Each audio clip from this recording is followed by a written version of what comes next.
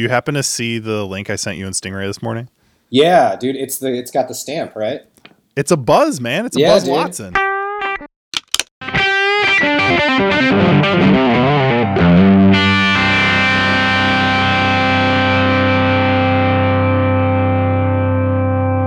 Fire in the hole. Yeah, I don't know. I don't have anything funny to say at the top, so I'm just going to say it. Episode 55. Boom. Gearbuds podcast coming at you, not live because this is recorded, you ding dongs. And hey, buddy. Hey, how are you doing? I'm delight. I'm delight. You're a delight. I am a delight, and I'm just going to dive right into the old symphony of corrections here. For your weekly reminder that cables are tone tubes. Mm-hmm. Don't forget to go to tonetubesnotcables.com, sign up, give us your email address, and we will sell that to the highest bidder. Episode 54 last week had our new buddy, my new buddy, your old buddy, Mr. CJ Johnson, cool, on the show. So that was badass. Thanks again to CJ. Really good stuff there, despite the technical difficulties. Mm-hmm. And also thanks to all the new listeners. We got a nice little spike from that. A lot of people checking out the show. So welcome. Also, thank you to all the old listeners because the world needs olds too. Yeah, it does. As always, follow us on Instagram and Facebook. Subscribe on the old Spotify, Apple Podcasts, Stitcher, Google Play. And speaking of Spotify, I saw this quick little tidbit. Spotify now has 130 million paid subscribers. Wow. Across the old planet. That's a lot of paid subscribers right there. They have 286 million monthly active users, so I guess that's almost half are paying, which makes sense to me, man. I pay for that shiz. I like not having commercials, and I also like the much higher streaming quality. But I thought the most important, or maybe not important, but the most interesting fact that I learned about Spotify is that they still lost $18 million last quarter. What? They are still not a profitable company, which says pretty much everything we need to know about the state of the music industry and record labels and payouts to artists. That Spotify has 130 million paid subscribers and still lost 18 million. Jeez. So, how does that even? Yeah, man. How does that even make sense? That's capitalism, my man. Wow. That's Sweden for you. Very interesting. Go to gearbudspodcast.com/free-stuff to keep downloading all the free stuff during the quarter here. Speaking of free things, notice that Discord Records has put their entire catalog for free on Bandcamp. Oh, cool. Which is badass for some old punkers like myself.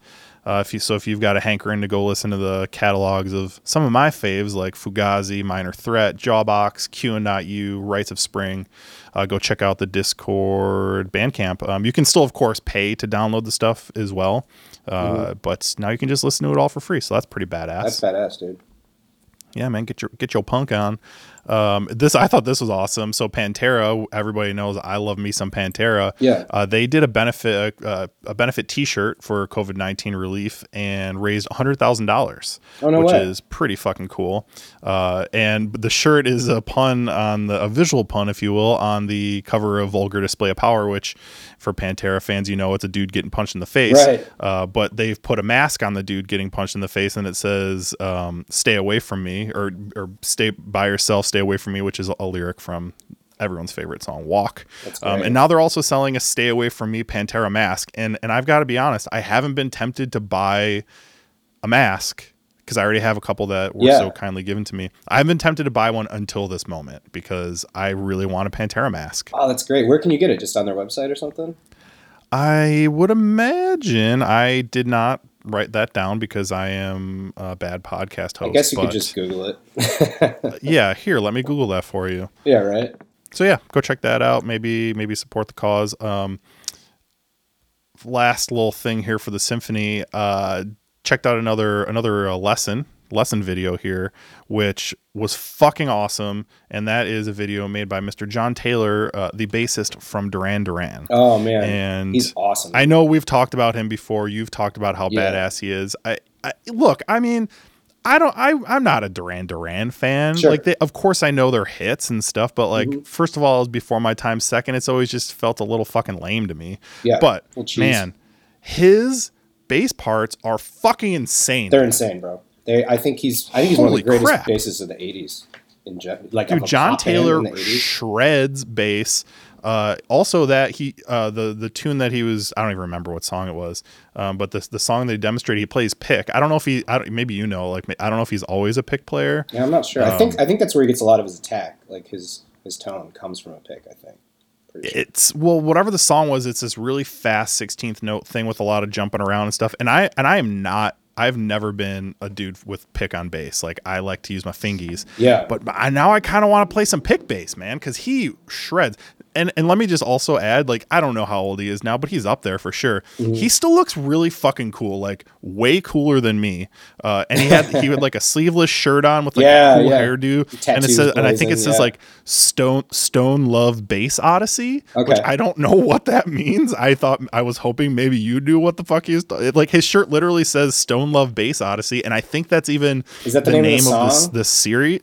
I think he's calling the series Stone Love Bass Odyssey. This was just one video that came out, but he said he's going to be doing more. Yeah. Which also he filmed it in portrait mode, and it's just like, come on, bro. That's hilarious. Like, flip that shit sideways. I get vertical video is a thing on social media, but you're posting this shit on YouTube, man. Have a little self-respect. Flip that phone sideways. Give me a little landscape. Well, we'll be willing to overlook that for a taste of his performance there.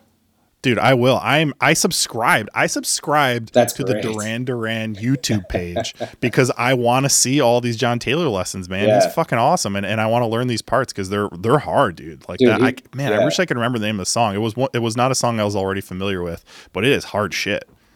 Yeah, he is. I think honestly, like, probably one of the best. I guess you would call him, like, of an '80s pop band. Probably hands down one of the best bassists out there. Has to be. Yeah. And again, he just looks really cool. So yeah, his lines just run circles around those songs. It's great. Yeah. Go check out the old John Taylor Stone Love Bass Odyssey on the honest, web. I didn't know his name was John Taylor, but there you go. It was one of those things. Totally. I maybe knew that at some point, but I've had to force myself to say it a bunch so that when it came time to do this episode here, I wasn't like, that guy from that band. So John Taylor. Mm-hmm. He looks really cool. I love it, man. Stone Love Bass Odyssey. And speaking of looking really cool, I'm going to pass it over to a dude that I think looks really cool, and that dude is Dave, and he's going to give us some Dave's docs. Hey, all right. I wanted to do something kind of special this year because, for some people who might have just tuned in, we celebrated last week was our 1 year anniversary. Dude, but we had CJ on, so we wanted to kind of do more. I'm sorry to interrupt. I'm so glad you brought that up because actually I need to put something in the Symphony of Corrections here. Oh yeah. Last week was definitely not our 1 year anniversary. Wasn't it the 4th? Dude, it was the 14th. No, really? Oh my god. Dude, I didn't realize. I had a suspicion, and then whatever. I was just like, oh, that's cool. Yeah. Didn't verify. And then I got a memory, how your phone will give you like photo memories or whatever. I got a memory from us recording, and I believe it was May 9th. Oh my was God. when we actually recorded the first episode and then published it on May 14th. That's hilarious. Well, let's call it the 9th then, and we'll say this week is our 1 year anniversary. That is too funny, man. Dude, I'm sorry to interrupt. I know you're about to go down a little bit of a rabbit hole there, but I meant to bring that up for some reason. I thought it was May the 4th be with you, like it was all tied together and stuff. But we really leaned into it and we sold it. But we sold it hard. Our first episode came out May 14th, 2019. Well, okay, so can we call this? I guess kind of maybe almost our 1 year. Today's the 11th. 5/11. Yeah. I mean, this is a proper time to celebrate for sure. Let's celebrate it. Let's do it. Let's call it. I think we're doing a little celebrating. So yeah, sorry. No, I love that was it, a little bit of a. That's great. Well, no, and that's even better because we had CJ on last week, and we wanted to do more of an interview with him, so we didn't really get to rub each other's shoulders too much on that. But I thought I would do something kind of special. I wanted to do for Dave's Docs this week. I thought it would be kind of fun to go back through this year in review and give my top 5 favorite Dave's Docs that I've reviewed. Maybe just a quick overview of each one. Dude, I fucking love that, man. I wish I had prepared such a thing, but I'm excited for yours. all good, man. Yeah, so basically, I just wanted to go down. I won't take too much time, but so I did it. Take as much as you want, baby. All right, you know what? I'll take a little extra time. You know what? I'm going to take a lot of time here. Let's slow it down. It's just the whole episode is just Dave's docs. No, so basically, I picked my top 5. This wasn't easy. I had to go back through some episodes, go back through my old notes. You know, I used to write down reviews of every one, but I've gotten kind of lazy on it, to be honest. What do you think? Should we bust that? Should we bring that back? Yeah, we probably should. You know, I mean, I'm not much of a movie critic, so it's hard for me to kind of come up with original ideas sometimes on but I like to talk about how I feel about the movies at least, you know. Yeah, man, let's bring it back. I'll start doing the Riff Library reviews again too. Awesome. Well, for number 5, it came in. It was Heartworn Highway. That was an old country. One of the few that I've seen. Yeah, you actually did watch that one.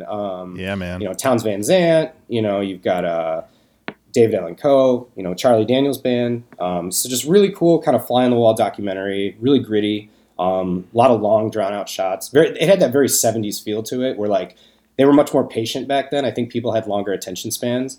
So it's kind of a slow burn, but definitely an excellent one with a lot of cool footage. It's just kind of random.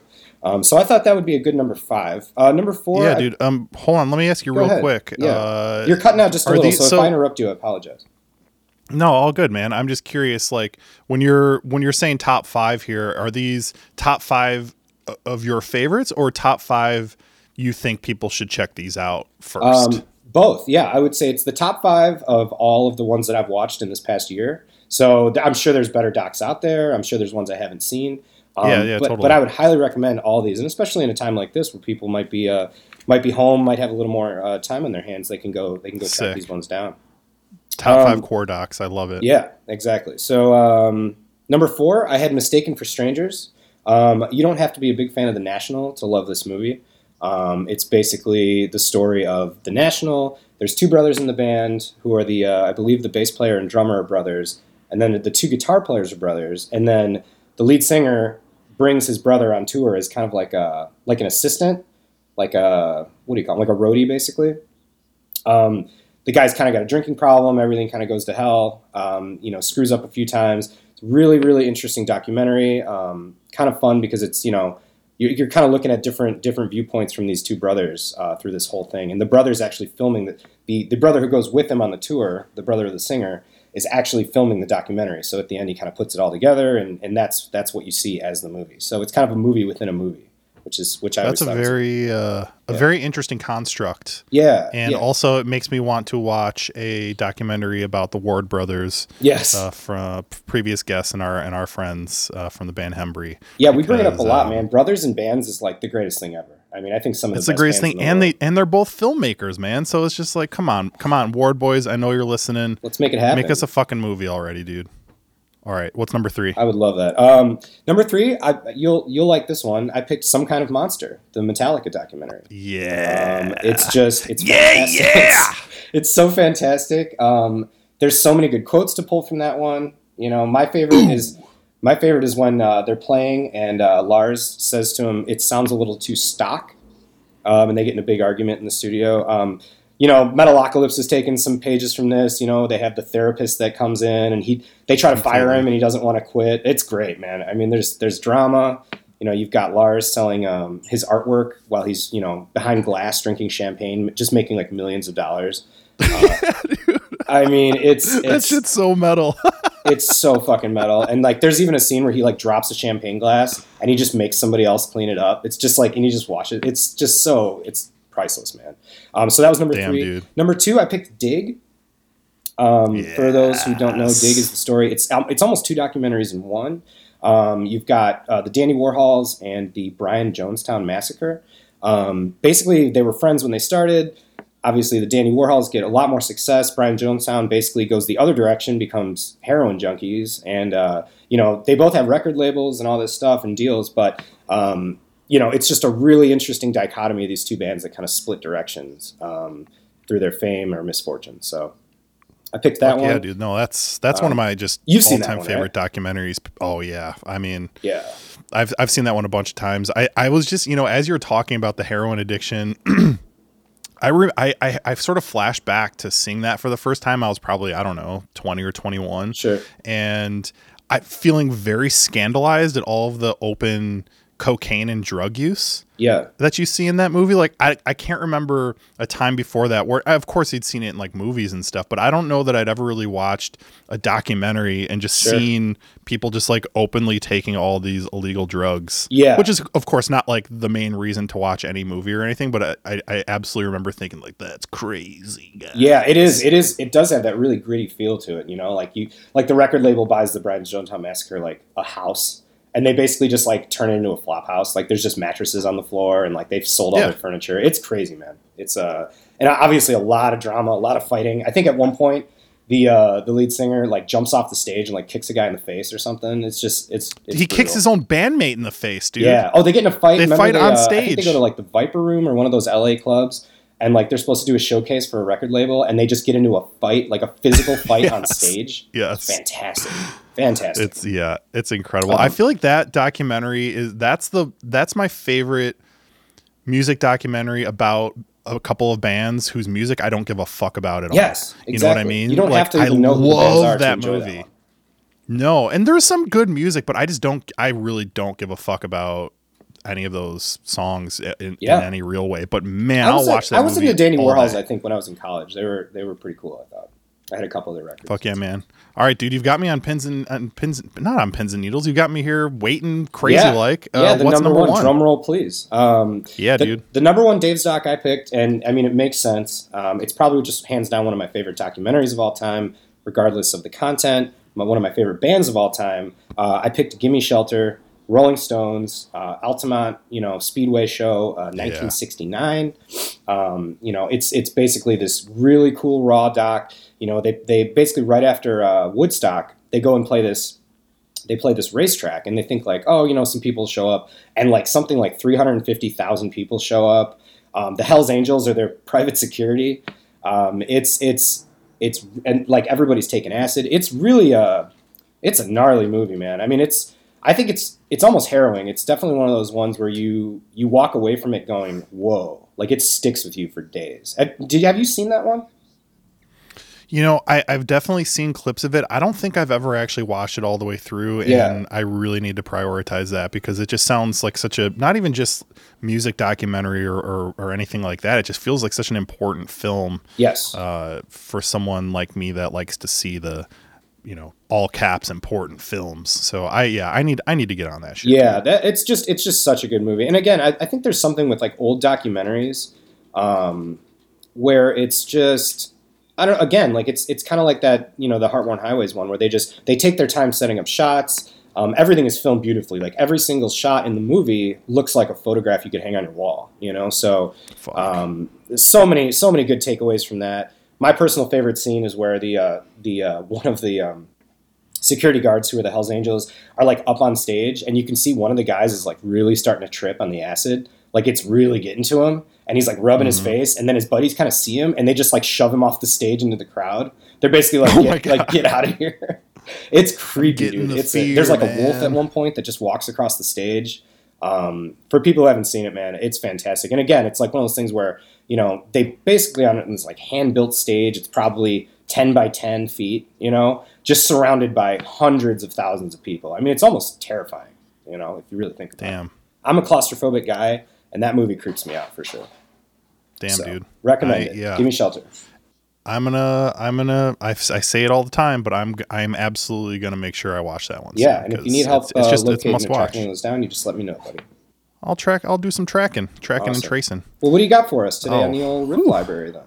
Dang. Well, nothing quite as impressive as a carefully curated top 5, but I do have a record to talk about that. Back to the, there were maybe a couple there where it was just new releases that I couldn't get on the old physical yet, but I did bust out a vinyl record for this one, and that is for 1991's Spiderland by the band Slint. Are you familiar with the old Slint? No, I've never heard of them. Dude. All right. So came out in Touch and Go. So, Chicago label, hugely influential record, came out in 1991. It's sort of that proto-angular, very heavy dynamic shifts with like some weird quiet parts and some super loud abrasive parts. I would say, you know, I've seen comparisons to bands like Gang of Four, Sabbath, Sonic Youth, on the, I believe it was actually on the, I bought this at Reckless years ago, and on the, a lot of the records that they would sort of recommend, they would write these really fun, hilarious descriptions. And I believe on the cover, they described it as, mid 70s King Crimson gone emo. But emo not in the like sort of modern Dashboard Confessional sense, but more in that kind of like spin off of early hardcore emo thing. Oh, I love it. Anyways, the record thematically is a lot of it's sort of about alienation. So it feels sort of apropos for current times. If you like any of the sort of post rock, you know, any band that has ever been labeled post-rock in any way, they were probably hugely influenced by Slint in this record. Cool. I was reading a bit about the recording sessions, and I couldn't really find any super official information. I read a couple different interviews with a couple different band members, and from what I can gather, like there were multiple band members that had to be institutionalized for mental issues during the recording of this record. What? Like, yeah, man. It was like this really troubled thing where they were really all these sort of like young dudes, you know, in their early 20s, maybe even late teens at that point, but you know, taking it super seriously and who knows what else was going on behind the scenes with drugs or anything like that. But it was, I want to know the real story of the recording of this record, because it just seems so crazy. Wow. There should be a documentary about that. Yeah. Oh man, for sure. I know that they've done a couple reunion things over the years where they've gotten back together and played this record. I never know how to pronounce his name. It's David Pajo, Pajo or Pejo. I don't know, but he's been in so many different bands, man. I probably should have written some of them down, but he goes by Papa M as one of his sort of side names. I know he's played in Tortoise, and he's done stuff with like Interpol people, and he's just one of those dudes that's played with a shitload of people. I think Beck as well. He was one of the guitar players in that band. Oh, wow. Anyways, go check it out. Slint, Spiderland, if you're looking for some sort of like interesting, arty, loud, quiet, loud, dynamic rock and roll that came out in the early 90s, but sounds like it could have come out, you know, in 2010 or so. Oh, that's fucking sweet, man. I definitely have to check that out. That's awesome. Yeah, dude. Great review. Sick. I love that. I like That's the range Riff Library. of that. Like Gang of Four and Black Sabbath in the same sentence. Hell yeah, dude. I'm in. Fuck yeah, dude. Let's talk a little future gear. I don't have any specific gear that I wanted to talk about this week, but I read an extremely, extremely interesting couple of articles actually about making music during the quarantine, and I wanted to just have a little rap session about it, see what you think. So. Yeah.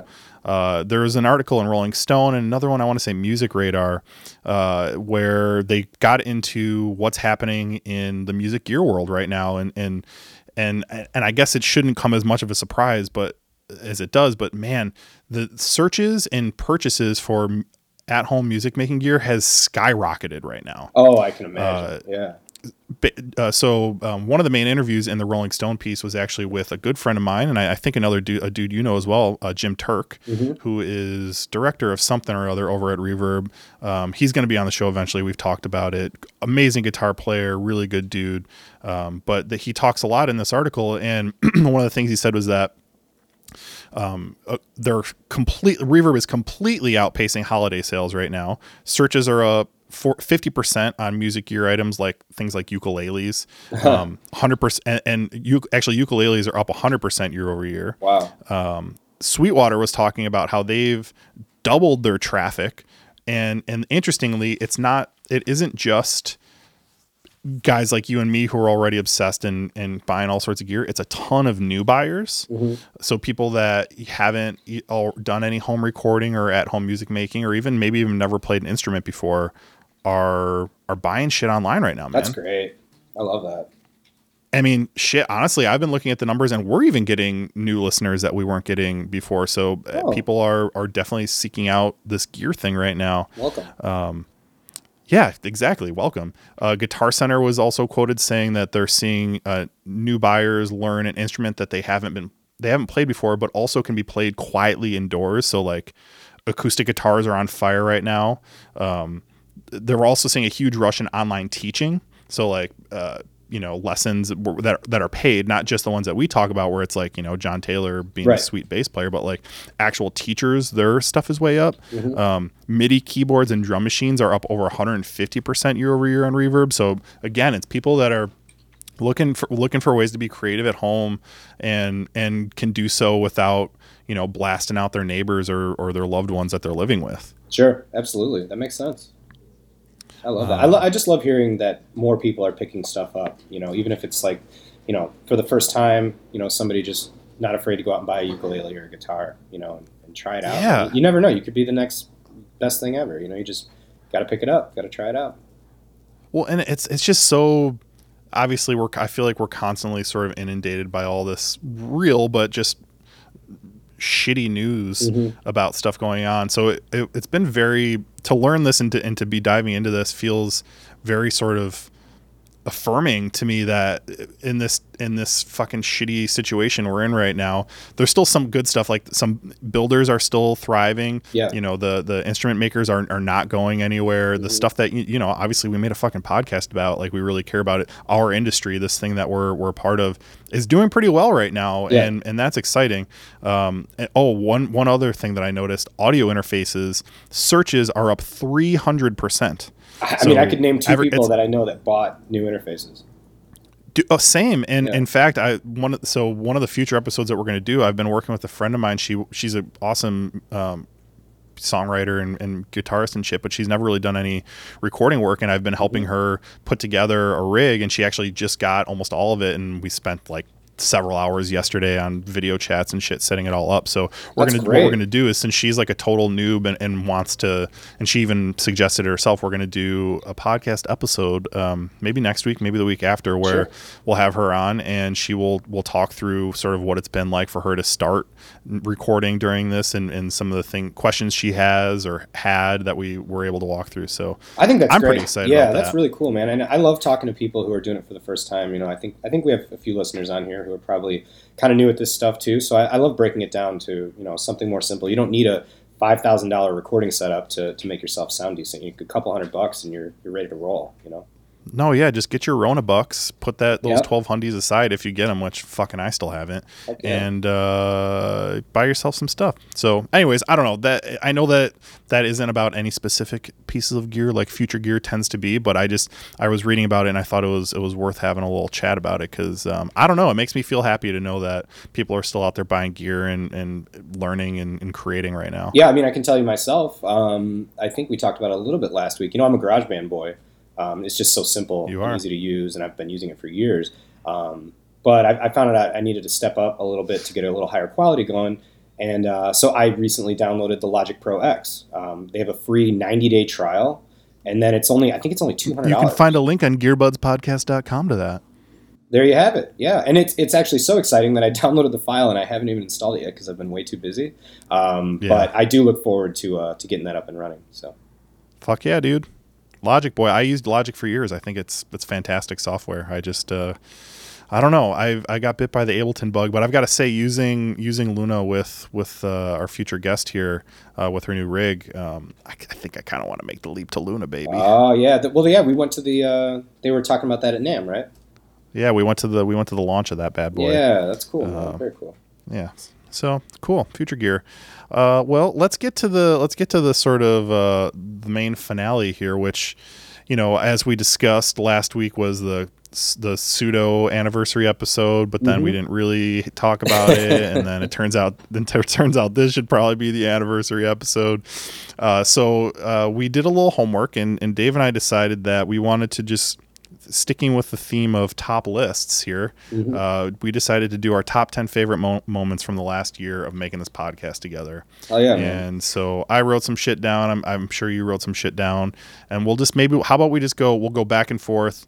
I'll start, throw it over to you, make it down the list. And I wouldn't be surprised if a few of ours overlapped, actually, to be honest. Oh, I'm positive they will. So I want to start at the beginning, and I'm going to cheat and do two at the top here because there are two beginnings, and that is our first episode and our first guest. Awesome. And first episode, everyone's got to start somewhere. Yeah. It was really funny for me to look back because, I throw together the old outline every week and to look back at how much that has evolved. Right. Obviously we didn't have any segments. Yeah. We didn't have any something sort to keep of us on plan track. or I think anything. we were just rambling at the beginning, right? It is just a long list of random ideas, not even organized in any sort of way. I think we made it through most of them in the episode. But it's funny. Like, we're obviously stuck in the middle of this. And so it's like, when you see somebody that you haven't seen in a long time, you're like, oh, you look great. Like you lose weight or something. Right. But when you see someone every day you don't know, I definitely feel like listening back to that first episode, I feels like, oh man, we've lost weight. Like we look good. We've been moving in the right direction is what you're saying. Well, the repetitions have definitely paid off. We say and like perhaps a lot less, although probably still too much on my side. Yeah, that irked me so much when I first listened to that. Like the first couple episodes, I'm just going, yeah, oh yeah, yeah, yeah. Like, yep. And so, it made me feel good I don't think we started off horrible. It could have been worse. We certainly have gotten a lot better. I think if we started off horrible, we probably wouldn't have stuck to it. I think there was something to that first episode. And it's funny you brought it up because that was actually on my list as well. Just episode number 1, just how important that was. And I think it's actually a really fun episode. If you guys haven't heard it, go back and listen to it. I'm proud of it. Yeah, and also going back to the first guest that we ever had on, which I think was episode 7, maybe 6 or 7. So, yeah, 7, yeah. And that was our good friend Dan Liu, who obviously we were already super tight with Dan and played in bands with him and all that kind of stuff. But it's been pretty cool to see. Not only was he brave enough to be our first guest, and we so didn't have the process down at that point. Like literally, I didn't even put his name in the title of the episode. Right. Like, it was just like something, and our first guest. Yeah. We I don't think he was the image for the episode either. Maybe it was I think it might have been one of his pedals or something like that. But also, listening back to that a little bit, I will say that I feel, at least for myself, I've gotten a little bit better at interviewing people. I think so. Yeah, you're great at it. Well, thank you. I appreciate that. But I can assure you that in that episode, I was not. And it's been a good growth experience for me in that regard. Just not only just like figuring out how to interview, but figuring out how to listen, I think has been the thing. Just letting people talk and then knowing when it's right to sort of guide things along or tease something out from them more. And I will also say that I think, of course, we haven't been able to do it as much lately, but I really like the idea of us doing some hangouts with the guest before we get started and kind of warming up a little bit. That's one of the things I've learned from this is just like continually trying to make people at ease during a probably sort of stressful experience, like being interviewed in front of microphones and shit. I totally agree, man. Yeah, I think the hang right before, like if somebody brings a new pedal over or a cool guitar or something, and we kind of mess around with that a little bit and then bring us into the episode with it, Yeah, dude. So I think was that also your first one? I had episode 1 as one of my notes. Yeah, for sure. But and obviously episode 7 with our first guest was a huge landmark for us, I think. And actually shout out to Jason down in Austin. I mean, he was kind of the one who, he started his podcast around the same time, which is Austin All Day. And it's a cooking show, but he said it's very important to always try to have guests on. And I think we really ran with that, so I'm happy in the direction that we went. Yeah, dude, for sure. Well, does that count as your number 1 too? Should I go to my second one? No, I can skip that one. I've actually got, and it's kind of chronologically in line with if we're going back to the past a little bit. One of my favorite moments, which technically isn't an episode, but we went to that guitar show, me and you, and that was about a year ago. The Amigo guitar show. We did. That was when we were still splitting up episodes when they were over an hour. Yeah, so they were like episodes A and B, maybe number 4 or something about. And technically, there is. I don't know if it'll ever be released, but technically, we did do a podcast driving home from the guitar show. I remember I think you just did the audio on your GoPro, maybe. Oh, we did full video and never released it because I looked fat and I did not. It was not a good angle. Maybe one day we'll upload a bonus episode and just get that audio or something out of there. But yeah, that was just a fun landmark for me because obviously we love our hangs, and we got to go shoot the shit and look at really cool guitars and really ridiculous guitars, and that was just Buck about Owens a year ago, tellies as far as the eye can see. Yeah, dude, it was so many Buck Owens Telecasters, and a lot of overpriced vintage pieces, but I sure had fun that day. Fuck yeah, dude. Oh yeah, no, that was a great experience. I have not been to that many guitar shows, and I certainly had never been to that one. So I look forward to a time when we can experience those in person again. Me too, buddy. I fucking like neither of us. Well, actually, that's not true. I traded and got that old Electro-Harmonix thing, but neither of us got any pedal or any guitars or anything like that. But it still felt like a good morning use of our time. Oh yeah, driving out to. And in comparison, I think I went to one a summer before that was up in, I don't know, Grays Lake or something, and there was literally like 2 tables of guitars, and the rest was just like antiques and junk. And it was more of just like a flea market, even though they advertised it as a huge guitar show. So it was nice to go to this one with you and be like, oh, no, this is actually a guitar show. So for me, I had low expectations, and they were proven wrong. Dude, yeah, I played my first Burst there. Oh, yeah, that's right. The CME booth was and there. If you'll remember, this is all flooding back now. One of the people at the booth was a soon-to-be guest on the podcast, Mr. Mark Najjar. He was still at CME at the time. Bass Dad was there, as was my good friend, Mr. Daniel Esqueriza, who is the head vintage buyer for CME. I don't know if you remember, we were talking a bit there. And actually, he and I were chatting a bit yesterday. We were talking little microphones yesterday. So I'm going to... he's definitely going to be on the show. We haven't decided when yet, but he is all about it. So we're going to get him on. I would love that, man. Just talk vintage gear the entire episode. Talk some vintage gear. Fun. Oh man, that dude has seen some shit. I know. You almost wonder though sometimes, like if you see too much, do you get like desensitized? Like does $100,000 guitar just not do it for you anymore? I can sort of speak to that a little bit. And when you're touching that stuff every single day, like all of a sudden a $30,000 Strat doesn't seem that exciting anymore. But that said, like, even still, there are still certain things that I would absolutely go gaga over. It's like any old Gibson, for instance. But yeah, no, I mean, of course, I feel like they kind of have to, like, I don't think you'd be like a person.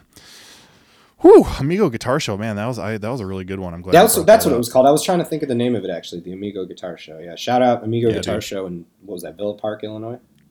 That's it, Villa Park. Man, I'm glad you remembered. I couldn't remember the old, well, I drove. the old suburb there. That's right.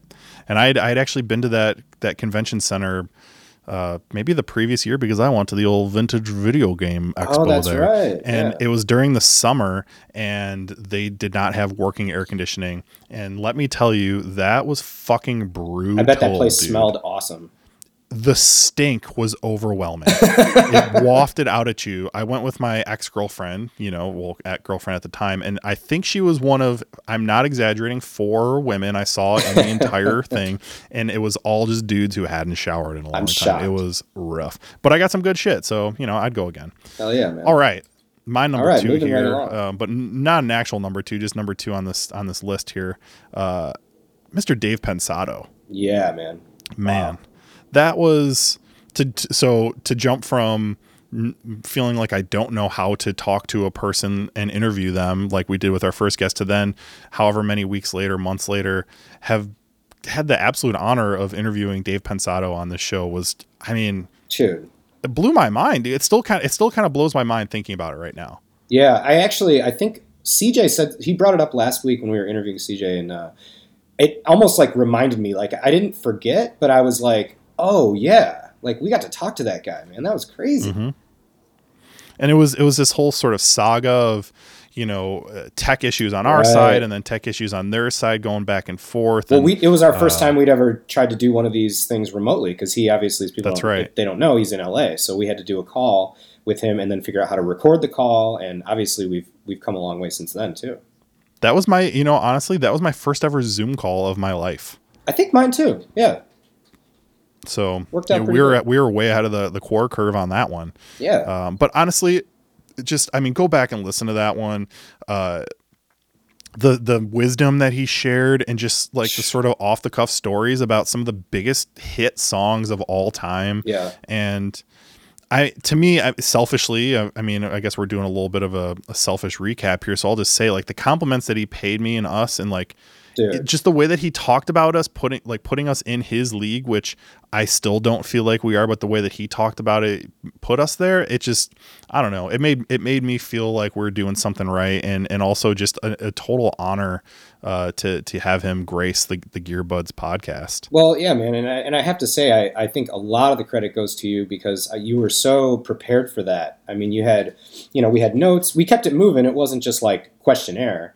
But, it was a great interview where you really shined as a host, man. I mean, you really you had all the questions lined up. We listened to his answers, but then you were kind of firing him off, because we didn't know how long we were really going to be able to talk to him for. I mean, for all we knew, he was driving home from the studio or something in his car phone, So, like, I think when they first scheduled it, they had given us maybe like 45 minutes, and it wound up turning into like double that. So that's probably a good sign, right?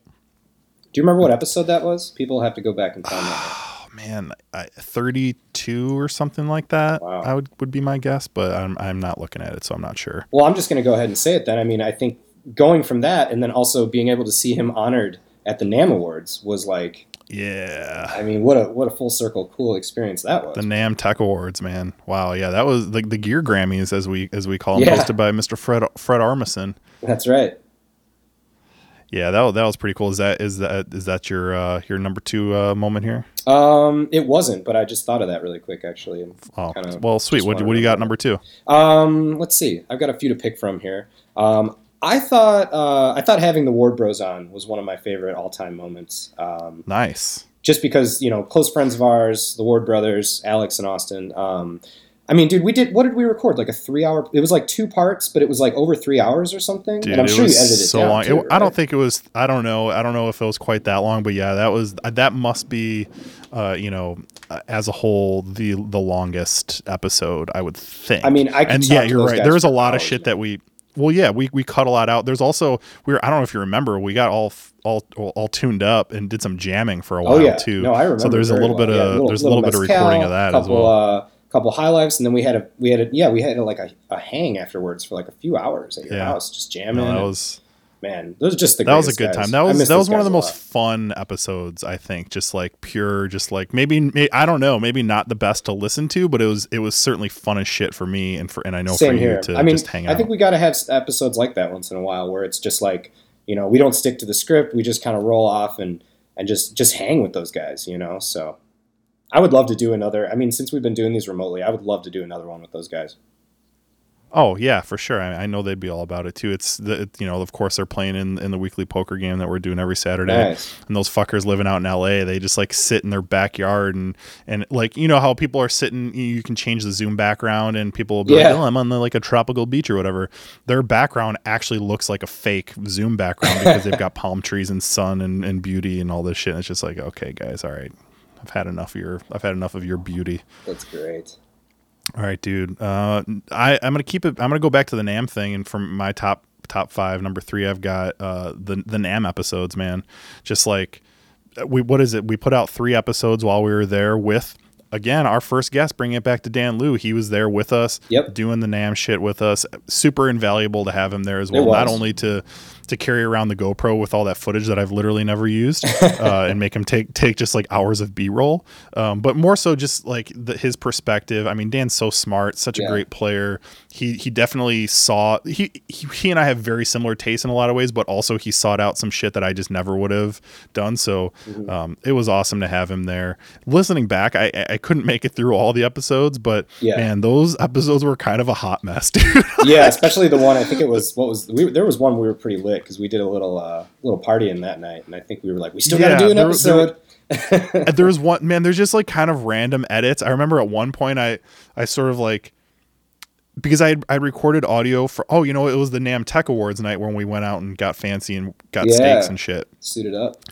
But at some point I talk about like, oh, I'm going to edit in this like joke Fred Armisen told that I'd recorded, on my phone while we were at the thing. And I just like didn't put it in there. Like it's just kind of rough.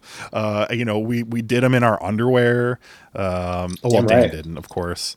So I don't know though I feel like those are a very accurate reflection of the experience that we had, just sort of like all over the place, off the cuff, pretty bizarre, just fucking celebrities everywhere. Yeah. And also just a total mess that, probably was good for people who super dying for like on the spot NAMM news. Cause I also wanted to kind of give ourselves a little credit for that. I mean, we brought the gear and recorded multiple episodes during a trade show in like the middle of insanity. In fact, we actually did 2 on the floor episodes that will never air because they sounded like poo-poos. Yeah. So we actually recorded 5 podcasts there and published 3 of them like from a hotel room. So I don't know. I'm proud of us for not just being a bunch of ding dongs that play guitar. We actually were sort of industrious and made some shit happen in real time. Well, you said it, man. I mean, when we booked those tickets, it was like, all right, man, like, it's going to be fun, but we're going to be working, we're going to make it worthwhile. We didn't just go there to dick around for 3 days, so. Yeah. And it is a little bit of a bummer of course, that Summer NAMM is canceled and we're planning that. So hopefully the world is together enough by next January so that we can get back out to first of all, to LA to hang out with our buddies, but then swing back to Anaheim to do a little NAMMing. I love it. All right, bud, what do you got? I wanted to say one of my favorite moments was when we had Zach Livingston on from Lakeland, Lakeland Guitars, Lakeland Basses. Just such a cool guy, such a great interview with him. He brought 2 really cool, killer, custom-made guitars that he built. So much woods, all the woods. The guitars use all the woods. All the fucking woods, dude. But I definitely enjoyed that. As a longtime bass player and a huge fan of Lakeland, and what kind of led up after that was we got to go actually see the facility. Oh man, that's right. That was so awesome. See where the sausage is made, if you will.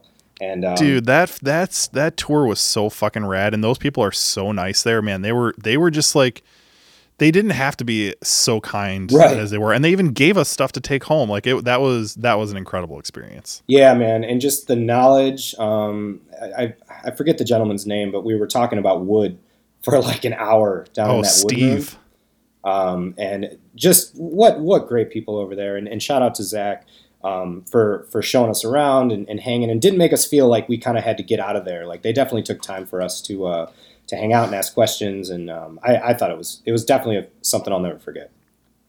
Dude, that's a really good one. Yeah, I loved everything about that, and actually it ties in perfectly to my next number 4 on my list here.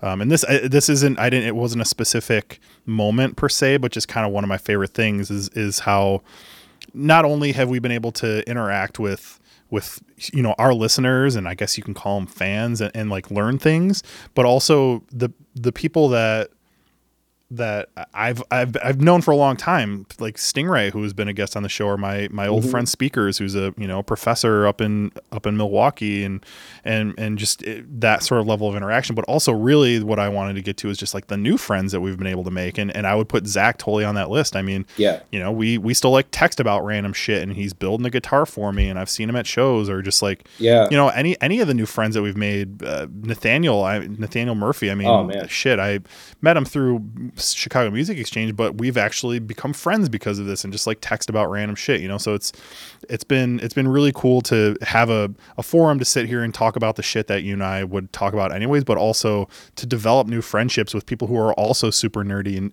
in different ways about all this kind of stuff. Yeah, I could honestly say I've learned something from every single guest we've ever had on, and it's just right.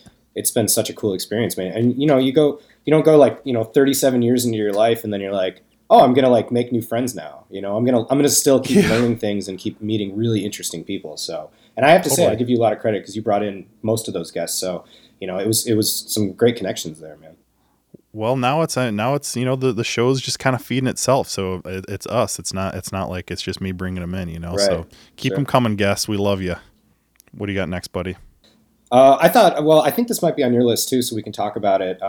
When we had Eli Caterer came on and played for us. That was my last one on the list here, man. Pedalboard and played an improv piece that was absolutely gorgeous. I guess it was kind of a spaghetti western type sound. You could probably elaborate a little better on that, but what a cool guest and what a cool experience to have him actually play guitar for us, the guitar player of the Smoking Popes. I mean, that's just insane. Yeah, that was a cool one. I'd met him years ago, and we were never really super tight or anything, but like we were friendly enough, but not to the extent that I expected him to bring his first ever guitar that he still plays and his whole pedal board, and to have created this piece of music for us to just me and you and him in my living room listen to it. That was fucking incredible. And you recorded it, and if people want to go back and listen to it, it's actually in the episode. I would say it's probably the only time we've put like live music into an episode, I think. It is, and something, man, that was I would love to do more of that because it was a really cool change of pace, and that was actually another 2-parter, I think, with him. I can't remember if it's in the first or the second part, probably the first. I don't know, but either way, that was also my last one on the list here because I've been a fan of the Smoking Popes for a long time, way longer than I'd ever actually been able to say that I've met the dude, and then just have him be so open and candid and giving and kind. I mean, truly one of just like the nicest dudes anybody will ever meet. He has such a good spirit and energy around him. I totally agree. I highly recommend anybody. You don't even have to be the biggest Smoking Popes fan, although I'm sure a lot of our listeners are, but just the stuff that he talks about Green Day and just meeting people. I honestly can also say that, and we've talked about this a few times on here, but something that he sort of did and said has changed something about me as a person for the positive. I think, just focusing less on negativity and shit talking people that I've never met before. Not that it was necessarily, even though it's fun, like I'm gonna fucking. It's probably not a good way. Yeah, well, I'm probably never gonna meet Sting. He's probably never gonna listen to this podcast. But the fact that I was choosing to talk shit about him every week, I thought it was kind of a funny bit. But also, when you start to meet actual famous people, and then they're like, "Oh, so have you met them?" And this has come up a couple times with us, and it's just like, "Oh, that's right. I forget that. Like, you do know Bruce Springsteen or whatever the fuck, Like, so it's not even being afraid of. Yeah, exactly, man. Or Bob Seger, even, Or, well, I mean, whatever. You can say happy birthday all you want, but that's not going to change the fact that I fucking hate his music. But you're right. I mean, the parts that I guess the larger point is that I want this podcast to be a thing that is fun and something that's a reflection of us, but also we use it, I guess, for good, and not just like as an avenue to put more negativity or bullshit into the world. So, I mean, if Gibson ends up in the news again, that's not our problem, though. We're going to cover it, We're going to cover it. I can't make them stop being ding dongs, but I can make myself not just needlessly find things to talk shit about Sting every week. So, hey, I don't know. I feel like I'm growing. I'm living, I'm learning, I'm doing the thing. Yeah, man, we're still new at this stuff, Yeah, that was my last one, man. What else? Do you got another one? Did you have one? What? Did you have one you wanted to talk about? My last one was to talk about Eli. So great. I just had one more. It's really just something to touch on. I think you can go back and find it. It's probably episode 4 or 5. I might have had a few cold ones in me, but my rant about stickers stays strong. Oh, yes. Stays the same. Don't put stickers on your guitars, people. That's all I have to say about it. I think you had a couple cold, some barley pops, and oh yeah, I was tuned up. You were feeling yourself, and I'm here for it, man. I thought that was one of your finer moments. Not even just in podcast, but in your life. I loved that rant, dude. That was. I feel the same way. My opinion has not changed. I get it. And I'll be honest, every once in a while, because I've got this big old box of stickers I've been saving for 35 years. Every once in a while I look at them like, ooh, maybe my Explorer would be a great canvas for it, but I can't bring myself to. A sticker on an Explorer would look pretty cool, I have to say. And it's flat, so it doesn't have the rounded contours like a lot of guitars have, and there's a lot of surface area. Yep. But I also would feel guilty stickering up a vintage valuable instrument. So I hear you, man. My opinion has stayed the same. I think if you're going to put a sticker on a guitar, do it on a cheap one, or maybe just on the pickguard. But that's just my opinion. Ooh, just on the pickguard. I feel like that's actually a great little subtext on Unless it's like a vintage pre-CBS Tort. Please don't put stickers on that. Right. Yeah. At that point, you should probably just take it off the guitar anyway because it's probably gassing. So yeah, good point. Either way, man, that was an excellent top 10 list. Dude, I feel like shout out to you, man. This was you wrote me earlier in the week, and you were like, "Hey, man, it'd be kind of fun if we did a recap episode," which I think we more than deserved, and I think we pulled it off. I think we did too. I'll be honest. My first instinct was to go back and just like edit together a bunch of stuff, but I'm like, man, no way. That's just way too much. I was gonna ask you. I wasn't gonna ask you to do it because I knew it was gonna be a ton of work. But I was like, do you want to do a thing where it's like, and then in this segment, and we actually paste in like audio clips? It would be funny, but it'd be way too much work. Look, if we ever get to the point where we have a producer producing this that yeah. isn't me, right. then fuck yes, dude. We're definitely doing that. But until that point, like yeah. no, I'm not going back. Maybe one or two things at some point. I'll never say never, but I am not gonna. That's just. But what I just real quick. I mean, I know we're reaching the end here, but I wanted to just sort of like address the future of the podcast and say like moving forward. I feel like I learned a lot about what I love about the podcast right now, and then some of the stuff that I love about what's happened with the podcast. So like, mm-hmm. I'm just excited to move into our second year together of this shit, man. And mm-hmm. like continue having guests on. I mean, obviously right now shit fucking sucks. We can't do it in person. I really desperately miss doing this in person and hanging out with you and guests and stuff. In the meantime, we've figured it out. They already have microphones at home. And if they don't, we're talking about how everyone's buying that shit now. So yeah. we're going to continue expanding our reach a little bit because we've got a lot of friends all across the globe, and we'll start doing some episodes with people, not just here in Chicago. Right. But I don't know, man. Nothing sort of, nothing major to say about it other than I'm happy we're still doing this. I feel like we've gotten a lot better, and I'm excited to see where we make it for year 2, man. Yeah, me too, buddy. I feel like exact same way, man. So let's keep it rolling. Fuck yeah, baby. All right. Well, love you as always, you too, and stay safe and healthy. People keep wearing your masks. Let's get out of this shit. Let's take care of each other. What do you think, huh?